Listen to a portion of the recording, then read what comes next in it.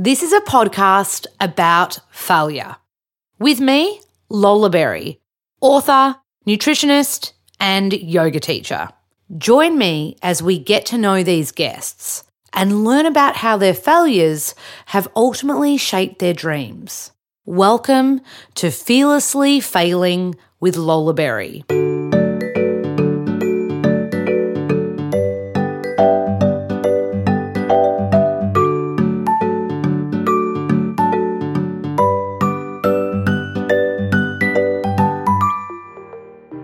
Hello. Today on the pod, we have author Jordanna Levin. She's got 2 books out. One's called Make It Happen, which is all about manifestation. It's become a bestseller. And her most recent book, Higher Love, is what we kind of really dive into in this episode.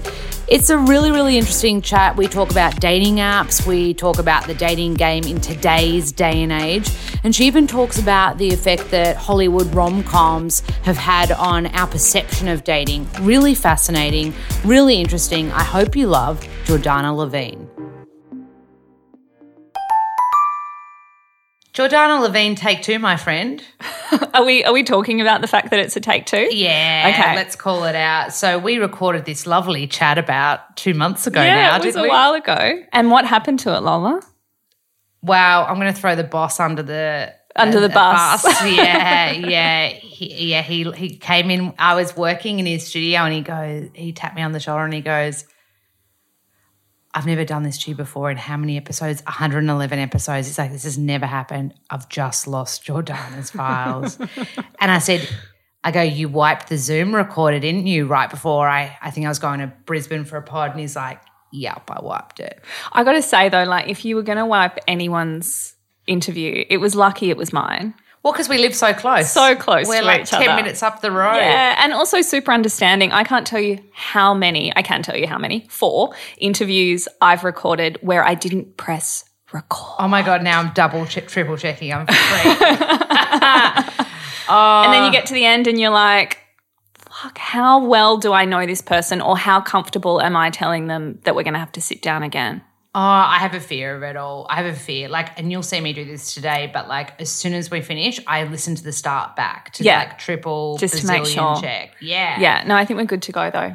And the good thing about this is last time I had kind of binge read Make It Happen, your first best-selling incredible book. Yeah.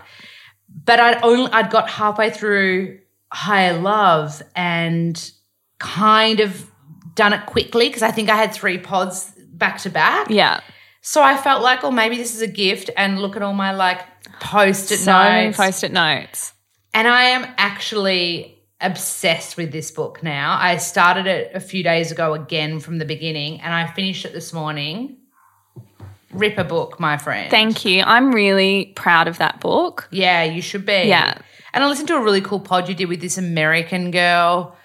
Oh, Samantha something or other. Oh, Samantha Daly. That was unreal. Yeah. I was like, you two are could have a pod together. Yeah, she was great. You know, it's so funny. I mean, I'm sitting here on a pod as we talk about this, but you'll know this. When you do promo for a book, you do a lot of podcasts. Yeah. And there's a lot of questions that are the same, yeah. you know, that you just kind of repeat over and over again. And it's really nice when you get to an interview and people are asking you different things. And I think Sam really did that. Yeah, you could tell she was fully drinking the Kool-Aid of this book, and and that's what I like to do as a host as well, because I want to soak it up and understand the essence of you. So before we get into Higher Love, I do want to talk about Make It Happen, because you do touch on it at the start of this book, and I actually learned off that podcast, Samantha Daly, did you say? Yeah. I'll put a link to it in the show notes because it's a really cool listen, but I learned that the reason why Higher Love exists is because when you wrote Make It Happen,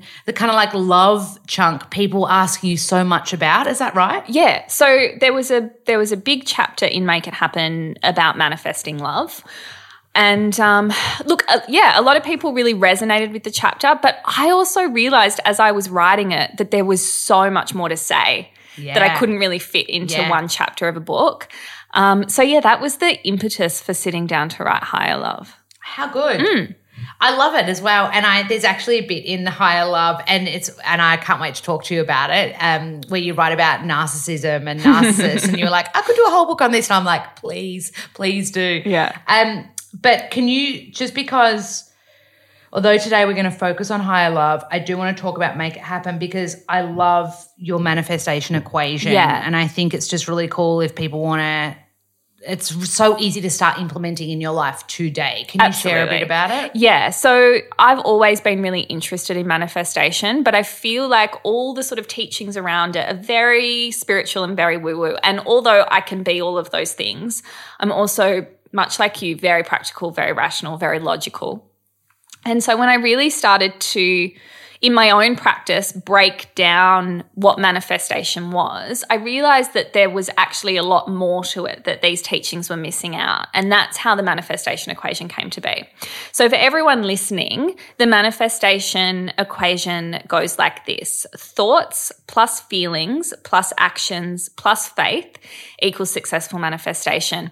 And the key to it is implementing all 4 parts of that equation together. So a lot of the teachings have been, think positive thoughts, feel the good feels. And that's all great. But unless you're aligning your thoughts with your intention, aligning your feelings with your intention, taking action, which nobody does in those teachings, and really having faith in yourself and something greater than you, then manifestation will escape you. You kind of have to do all of that together. I love it. And I feel like you can apply it to every single element of your life, really, like Absolutely. Career success. Can we quickly talk about your past career before being a phenomenal author? Because you and I both have a similar background. Yeah. Right? So you were food writer, I trained to be a journalist. Yeah. And I somehow ended up in food publishing. I mean, it wasn't weird because I was always a bit of a foodie, but it was never the path I thought I'd go on. Mm-hmm. But I started working for one food magazine, and then it kind of snowballed from there. And part of that was, a massive part of it was recipe development. So I went and got my commercial cookery training while I was working. And so, I did a lot of recipe development for a lot of big cookbooks. I love it. Yeah. There's another bit in that book though. So I'm going back over I've got 2 sets. I said this before. I've got 2 sets of notes here. One's kind of like our original interview, and then I'm like deep diving new stuff. But there's a bit that I love in Make It Happen where you talk about standing up for yourself. When you share an experience of a working environment where you were like, oh God, like how long do I kind of want to have myself in this scenario for? Can you share a little bit about like, yes, your experience about standing up for yourself, but kind of that importance of it? We were just talking about it even before this pod. And I think as a female, sometimes it can be really scary to stand up for yourself, especially to other seemingly more successful people at that stage of your career. Absolutely. I had a string all through my career in publishing, which was about 10 years. I had a string of female bosses. It happens in publishing. It's especially in women's magazines. It's a female-heavy industry. Yeah. And all the women I worked for, I mean, not diagnosed, self-diagnosed by me. They were a bunch of narcissists, all of them. Which was fine. It was a big learning curve for me. Yeah. But it also is hard when you're an up-and-comer or a newbie in an industry to stand up for yourself. And I feel like my string of jobs were lessons for me in order to be able to do that, so that one day when I was running my own business and writing my own books, I had the confidence to not only stand up for myself but to have like serious boundaries in place. And I do feel like, and this is what I talk about in the book, that things happen for you. Yeah. And a lot of the time we think that everything's happening to us, but sometimes things are put in your path in order for you to grow and learn, rise up. Yeah. I love the bit you wrote about boundaries in the book, because I'm one of those people that's like, I get guilty when I say no. I get guilt. I'm like, oh, what? But if I don't do that, and then what are they going to think of me? And then like all the self-doubt just creeps on in. Absolutely. You're great at that. No, you are, because like even when I've ever since I met you, ever since I've got to know you, you're so true to yourself that you're like, yeah, I can do that. Or no, I can't do that. Like, and I'm like, oh, I need that. I need that in my life. Yeah, I think there's this like societal expectation that if a woman is going to be assertive, it means she's being a bitch. Correct. Right? And it took me a lot to work through that and realize that you can assert boundaries in a really kind way. And when you do assert boundaries, it gives the other person permission to set boundaries as well. Yeah. Yeah. And I think the term that really helped me is no thank you. Yeah. You know, simply by putting thank you on the end, as long as you don't say it in a really kind of condescending way. No, thank you. But just like, oh, no, thank you. It's just kind of giving yourself permission to step away from something that's not in your highest interest, but also with a nicety and a kindness behind it. And this is where I'm excited to move into higher love. Like you give examples of how to end something when you're like, okay, this isn't really serving me anymore. Yeah. But can I rewind a little bit to the start of high love, because I want to talk personal vibration. I think if people can get a hold of this, it's a bit of a game changer as well. Can you share a bit about that? Yeah. So Higher Love is ultimately a book about dating and relationships. Sex and the City vibes. It's very Sex and the City vibes. Thank you so much for saying that. But the first part of the book is actually just about you getting to know you. Yeah. Because I think it's a huge part of being in a relationship, walking in as a whole person.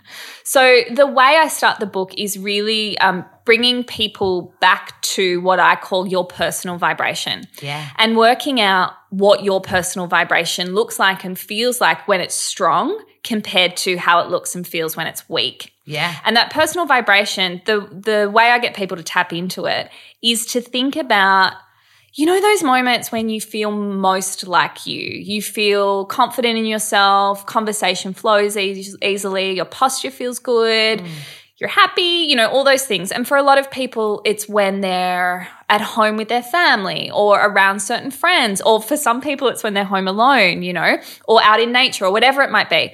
Tuning into when you feel most like you, and then working out what are the things in your life that help strengthen that feeling, and what are the things in your life that weaken it. And so for me, in those jobs that we were talking about, being in toxic work environments was really weakening my vibration. So I had to get to a point where I asked myself, is this worth constantly being in a low vibration when I'm finding it hard to find things to strengthen it? And what would happen if I changed my career or changed the way that I work and deal with these people and started to prioritize the things that will strengthen it?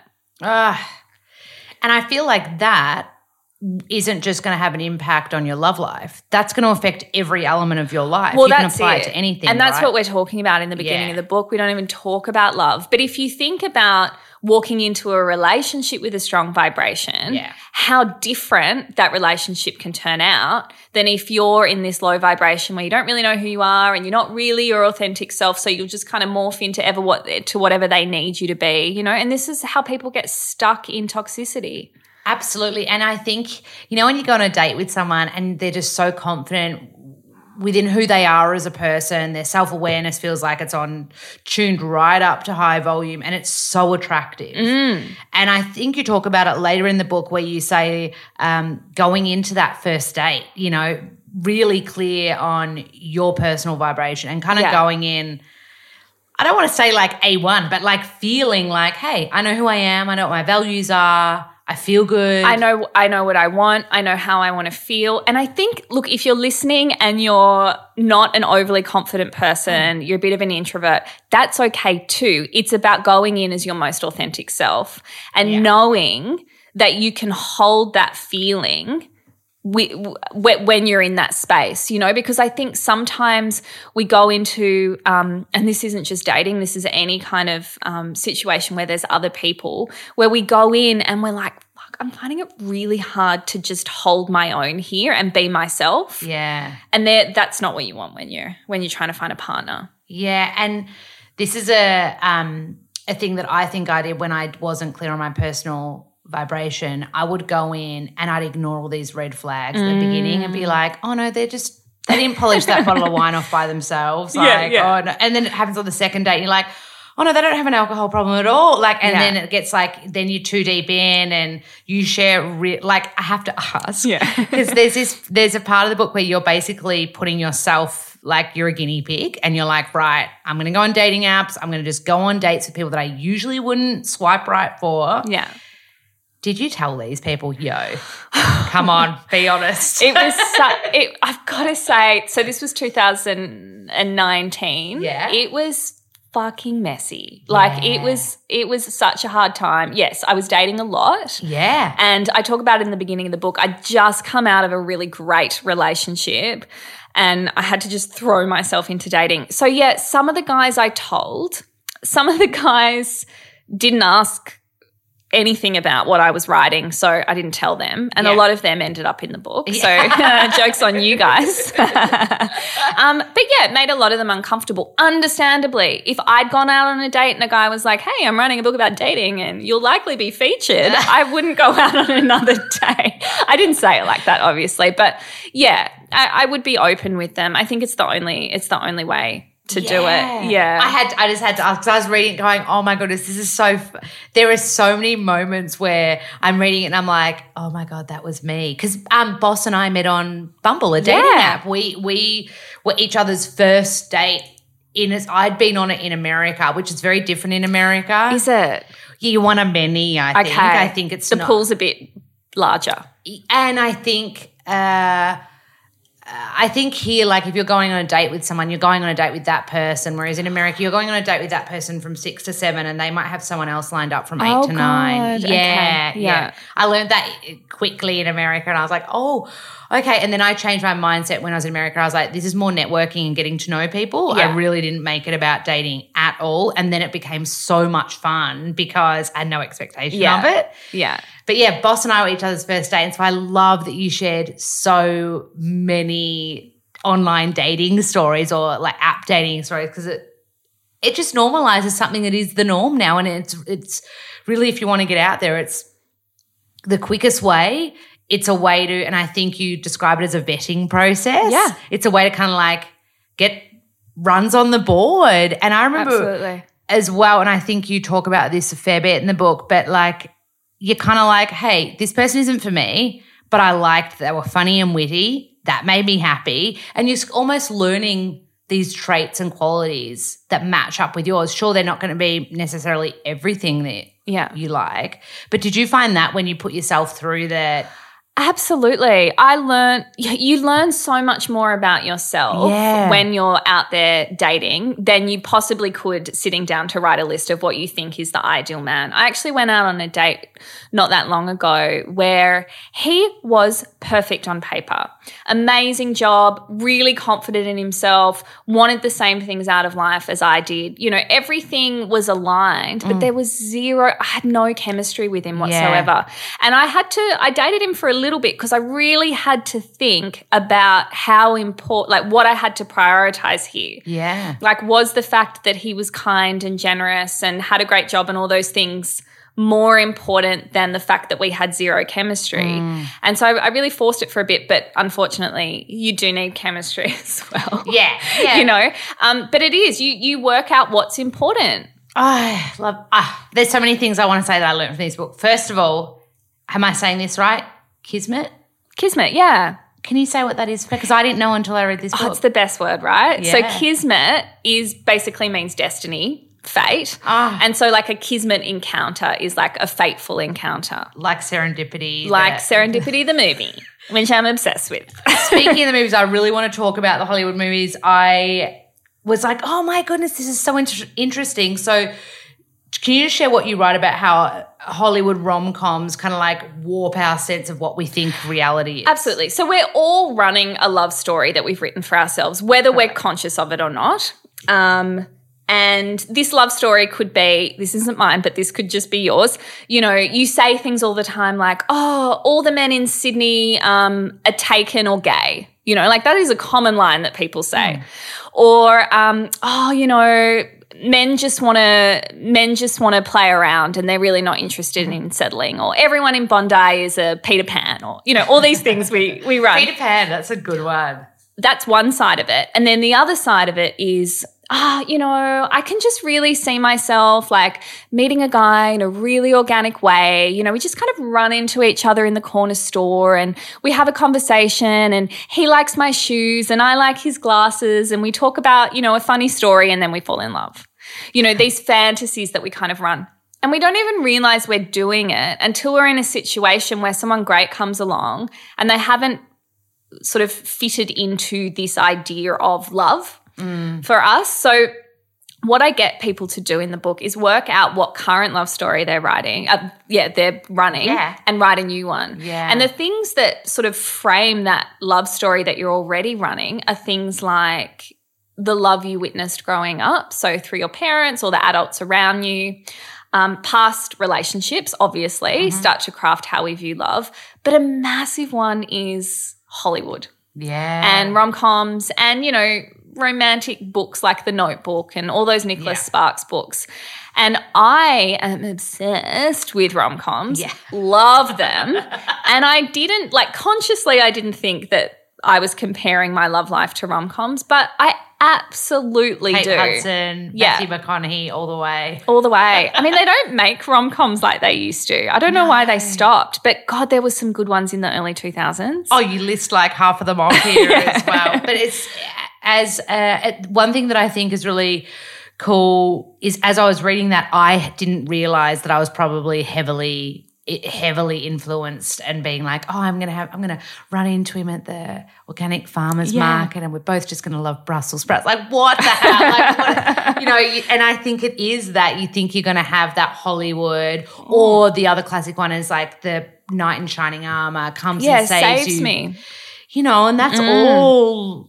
That goes back to Disney, right? Right. Yes, and you talk about Disney as well. Yeah, and this is it. This is why we're all screwed because these stories have been embedded in our little brains since we were very, very young. I think I talk about in the book the first rom-com I remember watching was Lady and the Tramp. Yes, and you made me want to watch Lady and the Tramp all over again. Yeah. Of course. Oh, I could talk to you all day. We could do a whole podcast just on rom-coms and our faves and Disney as well, I will say. Yeah. And because of acting school, I've studied the psychology behind why all of these, there's you would know this being a writer and such a natural born writer, but there's this thing, there's the story arc, the hero's journey, and we get addicted to that because we associate. The whole reason we go to the movies, we can see ourselves in that. Yeah. And it's a safe way to see it. Absolutely. Right? Well, there's a key part of screenplay narrative but also novel narrative when it comes to rom-coms called the meet cute. Yes. So there's always the meet cute, right? Yeah. And the meet cute basically is the way that these people meet. Yeah. And I've got a friend who met her long-term partner now on an app, but it took her forever to be okay with that because her whole life she'd had this idea of her meet cute being organic. Yeah. And she didn't want it to be digital. Oh, same with me. I totally was like, oh no, dating apps aren't for me. And then I will say you wrote about a beautiful organic meet cute though where I think her name was Felicia and she goes to the music festival, doesn't want to go with her mates, just finds them too full on with the crowds. Yeah. Can you share that story? Yeah. It is a cute meet cute. So the names have been changed. But basically, one of the girls I interviewed, she was dragged to a music festival by her friend. She really didn't want to go. Yeah. And that morning she was trying to come up with every excuse under the sun to not go, but her friend wouldn't have a bar of it.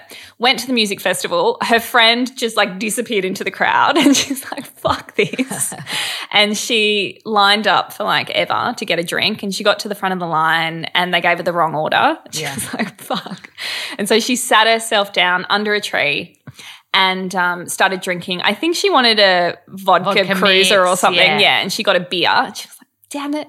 And this guy had sat down with her. I think this story is right. Is this right? Yeah. And he ended up having a vodka cruiser and she had the beer and they swapped drinks and they ended up chatting for the rest of the night and they've been together ever since. How cool is that? I mean, that's a very sweet meet cute. It's a very sweet meet cute. So they do exist, but I think as well it's not attaching yourself for your story to need to look like that. I'm the last person, I never thought I'd meet my life partner on a dating app. I mean, I think your story is a meet cute. It happened to have an app in the middle of it. Yeah. But it's still a cute story.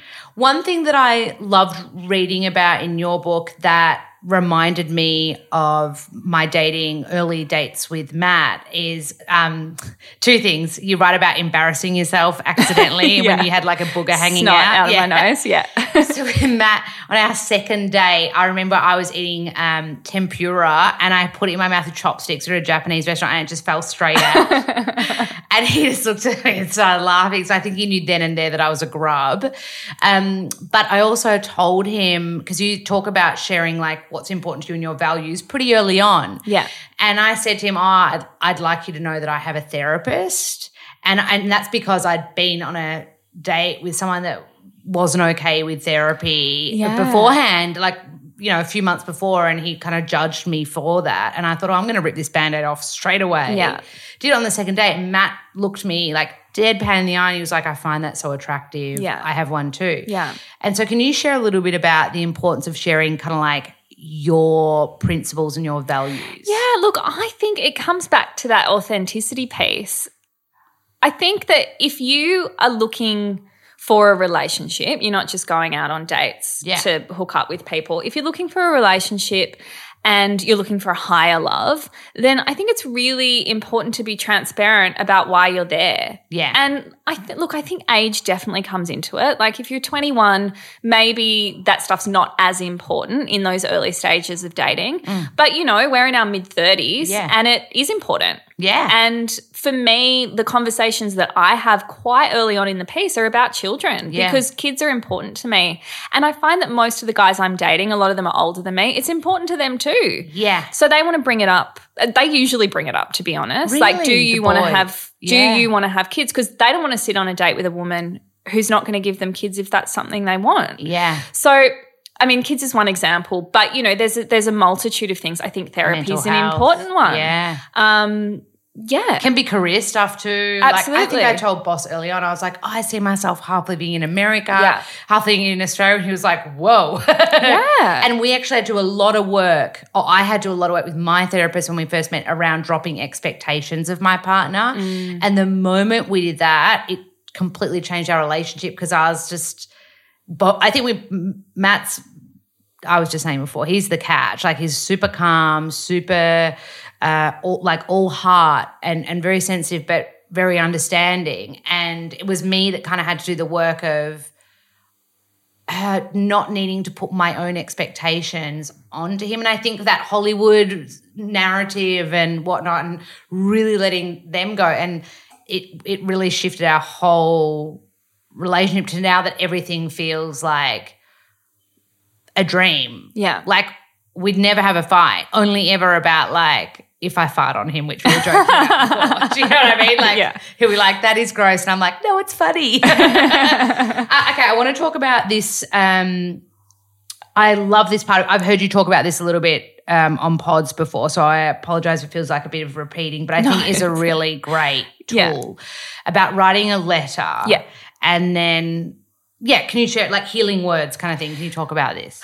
Yeah, so I think this is in the context of dealing with heartbreak, is it? Yes, it is. So you can write healing love wounds. Yeah. Yeah, so the idea is, look, I mean, I think most of us who've been in relationships that have ended can relate. There's some wounds, there's some triggers that we have left over, and a lot of the time, unfortunately, we put them in a sweet leather suitcase and cart them to the next relationship. Yeah. So I think although a lot of the time we don't find closure with a partner and that's all we desperately need is closure, I think what can be quite cathartic is writing a letter to them and not sending the letter. Is a really important caveat. Do not send the fucking letter. But we're allowed to swear on this podcast. I seem to be doing it a lot. But just writing it and writing it to them. So, dear Lola, and then writing everything that you would want to say as if they were standing in front of you or as if they were reading the letter, but not actually sending it. Just getting it out of your head and out of your heart and onto a piece of paper can be really, really cathartic. And then what you do with that is up to you. I don't recommend keeping it and rereading it every single day and driving yourself mental. I think you should burn it. I love your tips, and I love your mum's tip. Yeah. So my mum's a bit of a hippie, so we've been burning, in inverted commas, shit for a really long time. But when I was a kid, she didn't want me to burn things, so we'd put them in the freezer. Yeah. I used to have to I used to do spells when I was like 12 years old. Yeah. And there was one, I had a crush on a schoolboy like in the other class, and I put his name on a piece of paper, put honey on it, tied it up in red ribbon in a Tupperware container, put it in the freezer. It didn't work. He never asked me out. I was going to say, is this the answer? Is this the answer to love? But it reminded me as I was reading it, I was like, that is so fun. And then the other one was potentially burying them. Is that right? Yeah. Yeah. Bury it. And what could be a really nice idea is like to bury it in the earth and put some seeds on top of it and then water it every day, and something beautiful can grow from that heartbreak.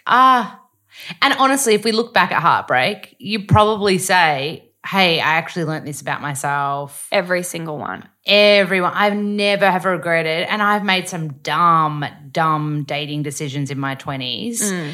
And every single one I'm like, oh, but actually I learned this great thing. I learned that I shouldn't compromise this, or I learned that I shouldn't do this. Like, and it's also this idea, like if a relationship, and it's hard in the time when you're in the midst of heartbreak, but if a relationship isn't working for whatever reason, they don't want to be in it, you don't want to be in it, you guys are toxic together, you bring out the worst in each other, whatever it might be, you can't force that to ever be right. Yeah. And so the only gold that will come from it is processing it, finding the lesson, and moving on. Totally. Yeah. 1,000,000%. Can we just talk narcissists a little bit? Because you articulate it so beautifully in the book. And in Make It Happen, because I feel like you probably worked with a few from reading Make It Happen. Worked for a few, dated a few. Right. But can we just talk about the character traits? Yeah. I know I've definitely had my fair share of experiences. Yeah. And you got me, after we last did our other podcast that you guys anymore. are missing out on. You got me to read Taming Toxic People by David Gillespie. So I just would love to hear for listeners, because I think it is a word that is thrown around. Like you break up with someone, like, he was a narcissist. Yeah. Like it is a bit of a bandied word. But can you share a little bit about what an experience of dating a narcissist, like what some of the red flags might be? Yeah, well, the reason I brought narcissists up in the book was because I used to say to myself,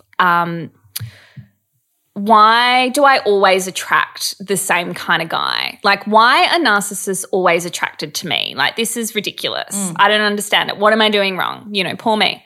And then I realized that I wasn't attracting them. I was attracted to them. So if you are thinking to yourself, why do I always attract this type of person? Have a think about what it is about that type of person that draws you to them. For narcissists, for me, it was they're confident. They're charismatic. Charming. They're charming as all hell. Yeah. And in the beginning stages, when they're trying to get you, which is how narcissists work, is they will put out all stops for you. They glamour you if you're into vampires. That's what they're doing. Yeah. They're glamoring you. And then once they have you, then it's all about them, because that's all a narcissist cares about, really. They're very eye-centric. Yeah. So it's very much about what's important to them. Now, I'm not an expert on narcissists at all, but the reason that they're like this is because they actually lack the ability to be empathetic. Correct.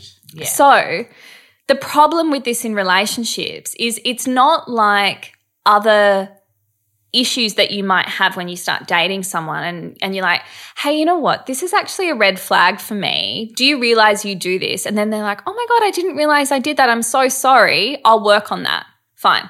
Narcissists can't work on the empathy thing because they actually have an inability to be empathetic. So it's very hard to change that person. According to David, you can't. You can't. He's like, run away is his kind of, he's like, just back away. Yeah. I interviewed him recently for the pod and I was like, so what's the advice? He's like, leave them. And I think what David's saying in that book, right, is that narcissists and psychopaths, or is it sociopaths? So a psychopath will naturally be a narcissist. A narcissist can be a narcissist without being a psychopath. Yeah. But he's like usually narcissist, sociopath, psychopath generally will there's a high chance they can lean into the psychopathy side of things, which is dangerous from a not like criminal-wise, more dangerous because there is that lack of empathy, and so your feelings really don't matter. Yes. And if you're in a relationship with that, then it's a very fast-tracked way to a lot of heartbreak and probably a lot of you're probably going to have to go through a lot of lessons and pain until you get out of that. That said, I've definitely dated my fair share, and there've been awesome lessons when I look back, and you and I are both having a little laugh about this before the pod. I've been dumped via text message, and in the moment it is horrific. But boy, oh boy, when you get perspective, you inevitably learn such a great lesson on self-value, self-worth, right? Yeah, and also I think, as you get deeper and deeper into dating and relationships and, all the lessons that come from it, you realise that most of the time, and not to take the onus off you, but it's so about them. Yeah. And it's not about you. So if someone's ghosting you or you've just been broken up with via text message. And yours was before Valentine's Day, wasn't it? Day before Valentine's Day this year, guys. Nice and fresh. It is absolutely about them, because what kind of a person does that? An insecure person? Yeah. Somebody who's afraid of confrontation, somebody who doesn't want to own up to their own shit, not the person who's being dumped via text message. I actually posted on Instagram the day after that happened, or maybe it was the day it happened. I don't know. I was feeling fresh and vulnerable. But I likened it to Sex and the City when Berger broke up with Carrie via Post-it. Yeah. And it's that same ridiculousness, because it's like you've just invested so much time in this person, and I wasn't just talking a few dates, guys. Like, we'd been seeing each other, we'd been sleeping together, like very intimate. And for it to all boil down to a paragraph in a text is just so insulting. Yeah. Do you know, I was in the exact same scenario as you, and it wasn't until after the dust settled that I learnt that he had bipolar. Oh. But up until I learnt that, I was like, it's all me. I've done the wrong thing. I'm not pretty enough. I'm not skinny enough, blah, blah, blah, self-doubt. And then when I understood the full picture, I was like, oh, like I actually had empathy, and I started to go, I feel sorry for this person. And it ended up being a wonderful lesson. Thank you for sharing that, because I just think I'm sure we're not the only two girls that have been dumped via text. Absolutely not. I have to share this quote from the book that, like, I burst into laughter. I read this bit on the plane last night, and I was like, oh my God. So you interviewed a bunch of people about what do you like on a dating app and what don't you like on a dating app. And this is like a full quote, page 175 from the book. So this is from a female talking about a male's profile. Okay. Stop posting pics of your car, truck, motorcycle that you're not in. Are you a transformer? Yeah. It's so true though, isn't it? Yes, I just love that though. There are so many things like that I was like, oh my God, I feel like I'm out of the kind of like online dating game, because I've been bosso nearly 3 years now, but like I didn't know that you had to post like full body pics. I had I mean, I didn't either. Hey, when I wrote that chapter, I had to go back into my profile and change a bunch of stuff, because I'd never asked anyone what they wanted. And look, the full body pics is a funny one, because I think I even say it in the book. I got super defensive when people said that to me. You said that. I was like, why? That's very judgy. But, the fact of the matter is you're rocking up to meet this person in the flesh. That's usually the goal of being on a dating app. And eventually they're going to see more than just your head. Yeah. So you really need to give a representation of you. And it's not about being a certain size, or you don't have to be in your activewear. It's just about getting a picture of who they're rocking up to meet. And is it true that you've gone up to meet someone and you've kind of matched with them, you've been chatting, and you thought you were meeting the friend in the photos? He had 3 photos on his profile. I mean, this was rookie Jord days. I would double check before. But he had 3 photos. First one was a group photo. Who knows? Yeah. Second one was him and a mate. And then the third one was also him and a mate. Same mate. Yeah. So I was like, I don't know why. It was my own assumption. stupid. Oh, the other dude was there. What did you – were you just like He was abort actually mission? – no, he was actually really nice. Okay. But I was just thrown at first because I just wasn't expecting it. Oh, wow. Yeah. That's crazy, but funny, and I'm sure you're not the only person that's No. happened to. But the other thing is, you know, I think we have this idea that women are posting photos that are like 5 years old or heavily filtered or whatever, but I can't tell you how many guys I've gone to meet whose photos must have been like 5 years old. Yeah. And I'm like, mate, you have aged since that photo. Oh, yeah. Yeah. And the filter thing as well. Like I definitely put filter photos up on when I had a dating app for sure. Yeah, and selfies and all of that Yeah. it's fine. But if you can have photos of you in your natural environment. Keep it real. Keep it real, yeah. I want to talk to you about a book that I read in my 20s, went through heartbreak, and I was like, I need to buy a book to get me through this heartbreak. Yeah. And at the time, the male equivalent was out and going and selling. So there was a male book called The Game. Yeah. And then I picked up the female book called The Rules. Yeah. And you talk about this in the book. And I was like, the rules are so basically it's play hard to get, like in a nutshell, right? Like don't go out on a date with him if he invites you on Wednesday for a Saturday date. Like, I mean, archaic they were shit. so restrictive as well. Can you read some of the ones that are in there? Yeah. I don't even remember what they are now. So the start of this paragraph, Jordanna's written rules schmools. So, and I was like, oh my God, she's talking about the book I was obsessed with. And I had forgotten about it. Yeah. But so don't talk to a man first. Don't call him and rarely return his calls. Don't accept a date for a Saturday night after Wednesday, heaven forbid. Don't stop dating him if he doesn't buy you a romantic gift. Materialistic. That one is ridiculous. Don't see him more than once or twice a week. Don't open up too fast. Be easy to live with. Be easy to live with. I know, they're ridiculous. Don't break the rules. Mental. But I did buy that. Like I was like. Well, because we're desperate, right? Yeah. I mean, we have been in stages of desperation. 100%. What am I doing wrong? You know, it must be me. Oh, I haven't followed the rules. Totally. And also I think like society's expectation that I don't know about you, when I was a teenager, I was like, by 27, I'm going to have a white picket fence and 2 kids and be a Kate Blanchett, a movie star. Like we have this really weird, warped, and again, it comes down to the Hollywood kind of like perception, because what we're seeing out there is totally not the truth. Yeah.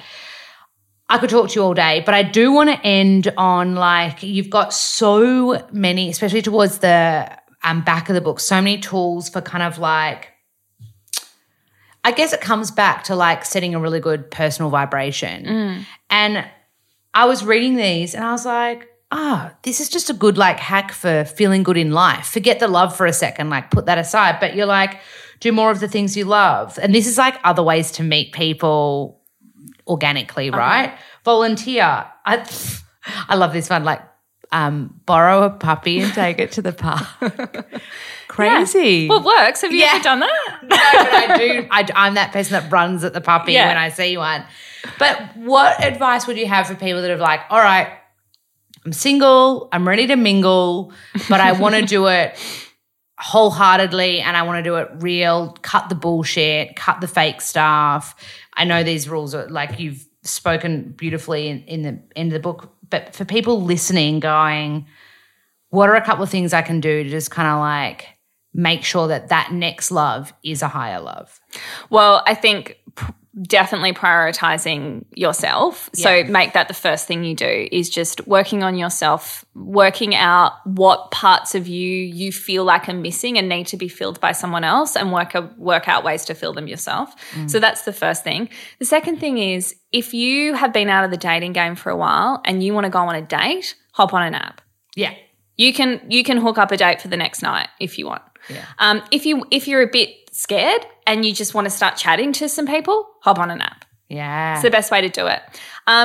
If you want to try things a little bit more organically, you don't have to sit at a bar by yourself waiting for someone to come and hit on you, because it's likely not going to happen. As I talk about in the book, men just don't want to do it anymore. They're sick of it. So I would just be out there being yourself, doing the things that you love. Make sure you're outside amongst people. They're not going to walk into your lounge room.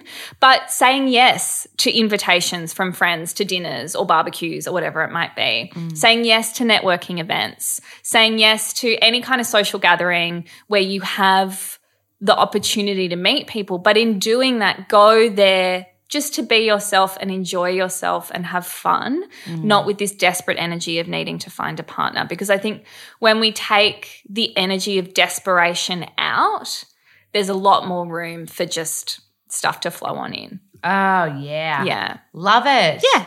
Love the book. I'm going to have it in the show notes. We're going to give a copy away with this ep too. Yeah, so that'll be fun. Watch out for the gram for that one.